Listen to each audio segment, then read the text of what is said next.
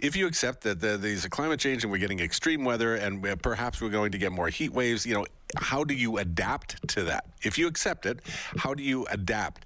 How does society adapt to dealing with this? Look, it's already been a really memorable summer. We've had 30-degree or higher temperatures, almost more like the norm this summer than the exception. That extreme heat wave a couple of weeks ago, we were in the high 30s, so really record-breaking levels.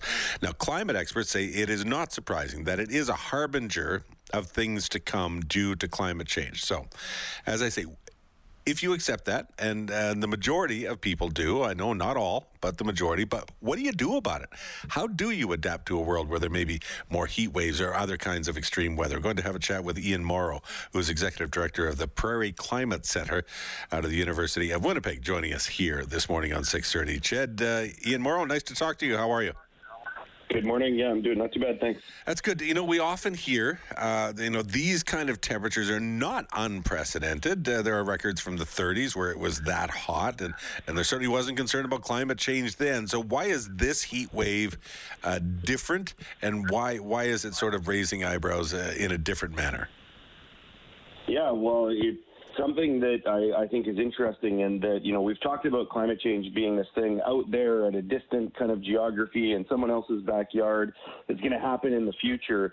And what's happened this summer is that, bang, climate change is right in our faces. It's happening in real time. And I think people are starting to truly realize, the science and what we've been talking about for decades is very real and very serious. And when you think about Lighton, BC, where they hit the absolute all-time Canadian temperature record at just below 50 degrees Celsius.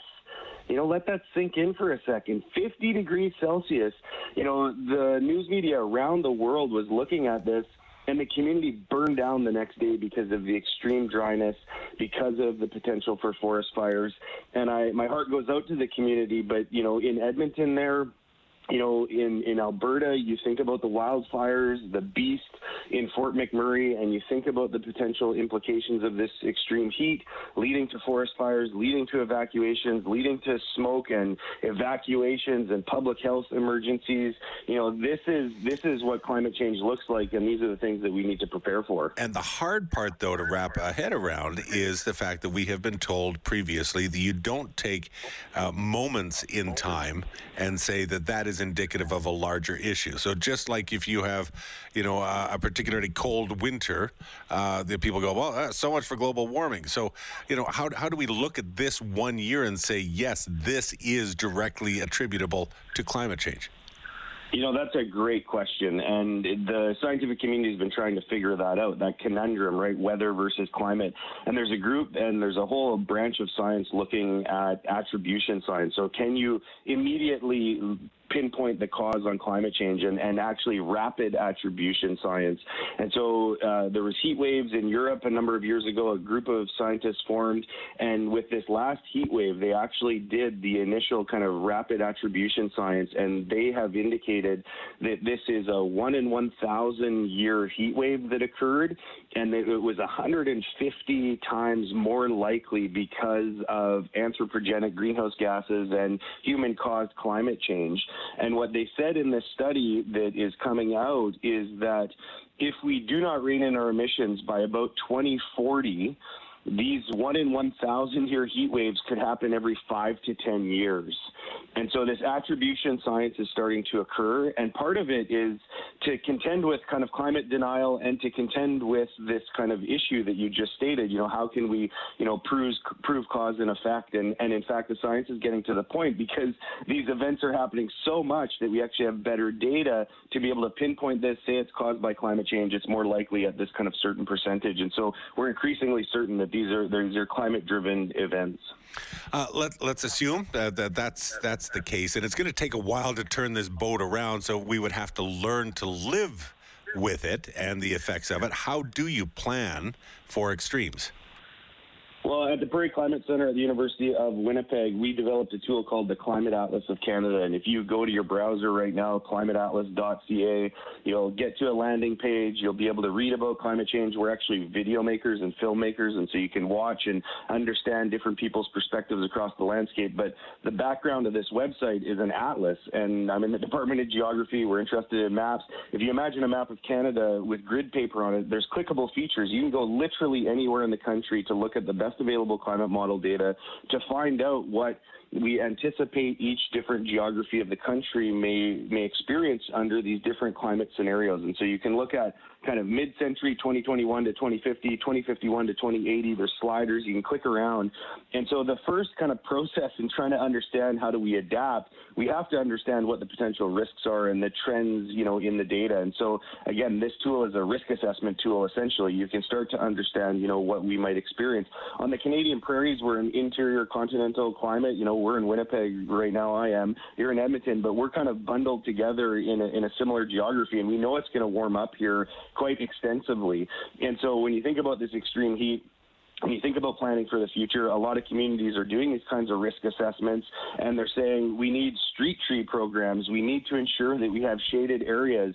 We need to think about, green roofs and the idea that we're cooling down our urban centers, because one of the confounding and kind of contributing factors is that our urban centers actually warm up more. The concrete absorbs that heat.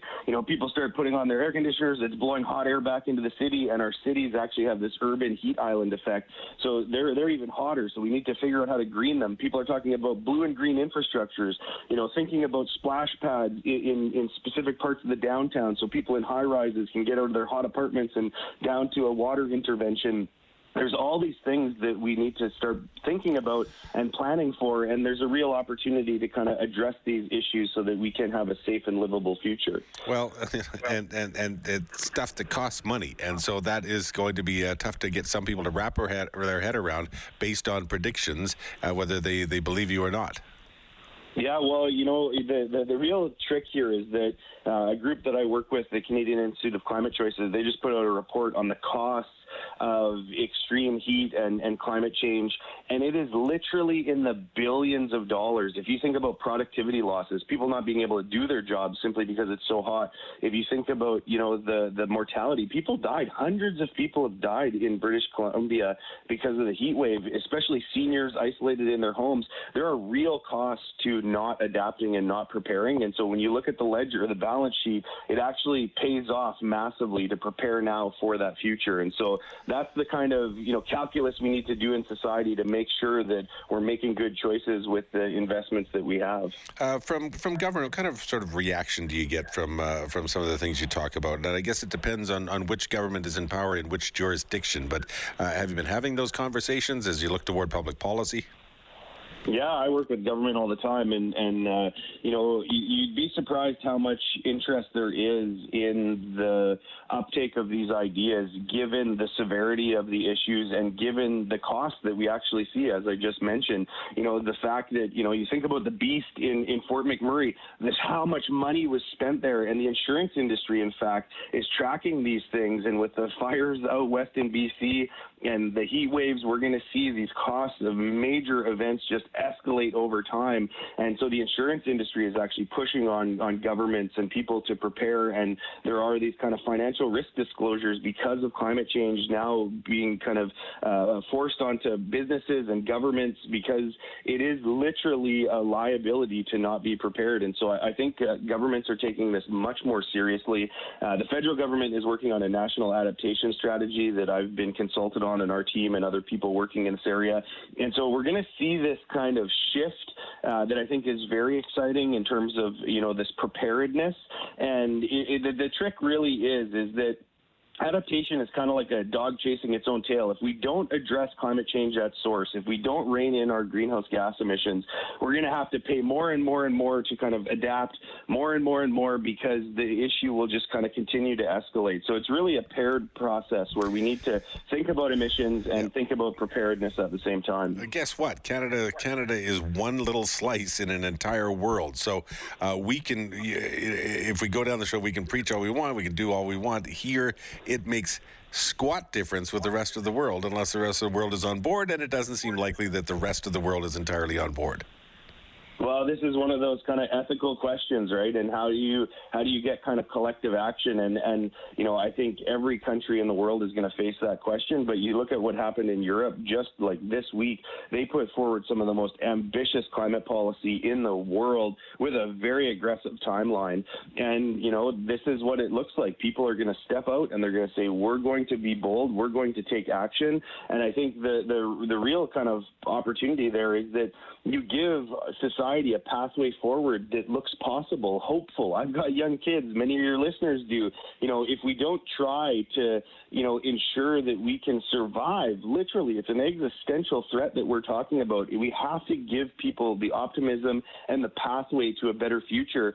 And we can't be laggards on this. We can't just go, other people aren't doing it, because that is literally a recipe for disaster. And so you're starting to see countries around the world come out super ambitious on this, because it's actually going to make their economies and make their well-being as a society better in the long run. And so I think we're in that shift now, and I'm pretty excited about it. Ian Morrow, thanks for your time this morning. Appreciate it. Take care. Hi, it's Shauna, and I might be a bad parent because my kids think French fries are vegetables. Hey, it's Ryan, and I might be a bad parent because I went out for wings when my wife was in the hospital after giving birth. Johnny here. I might be a bad parent because in my house, the tooth fairy gives pocket change. But we're not alone. Len emailed us and said his 6-year-old daughter's Tarzan moment going from love seat to lazy boy by curtains made him more proud than any dance recital. And Andy left his 2-year-old at the rink. All right, guys, I'm sure we're not alone. Like Andy's kid.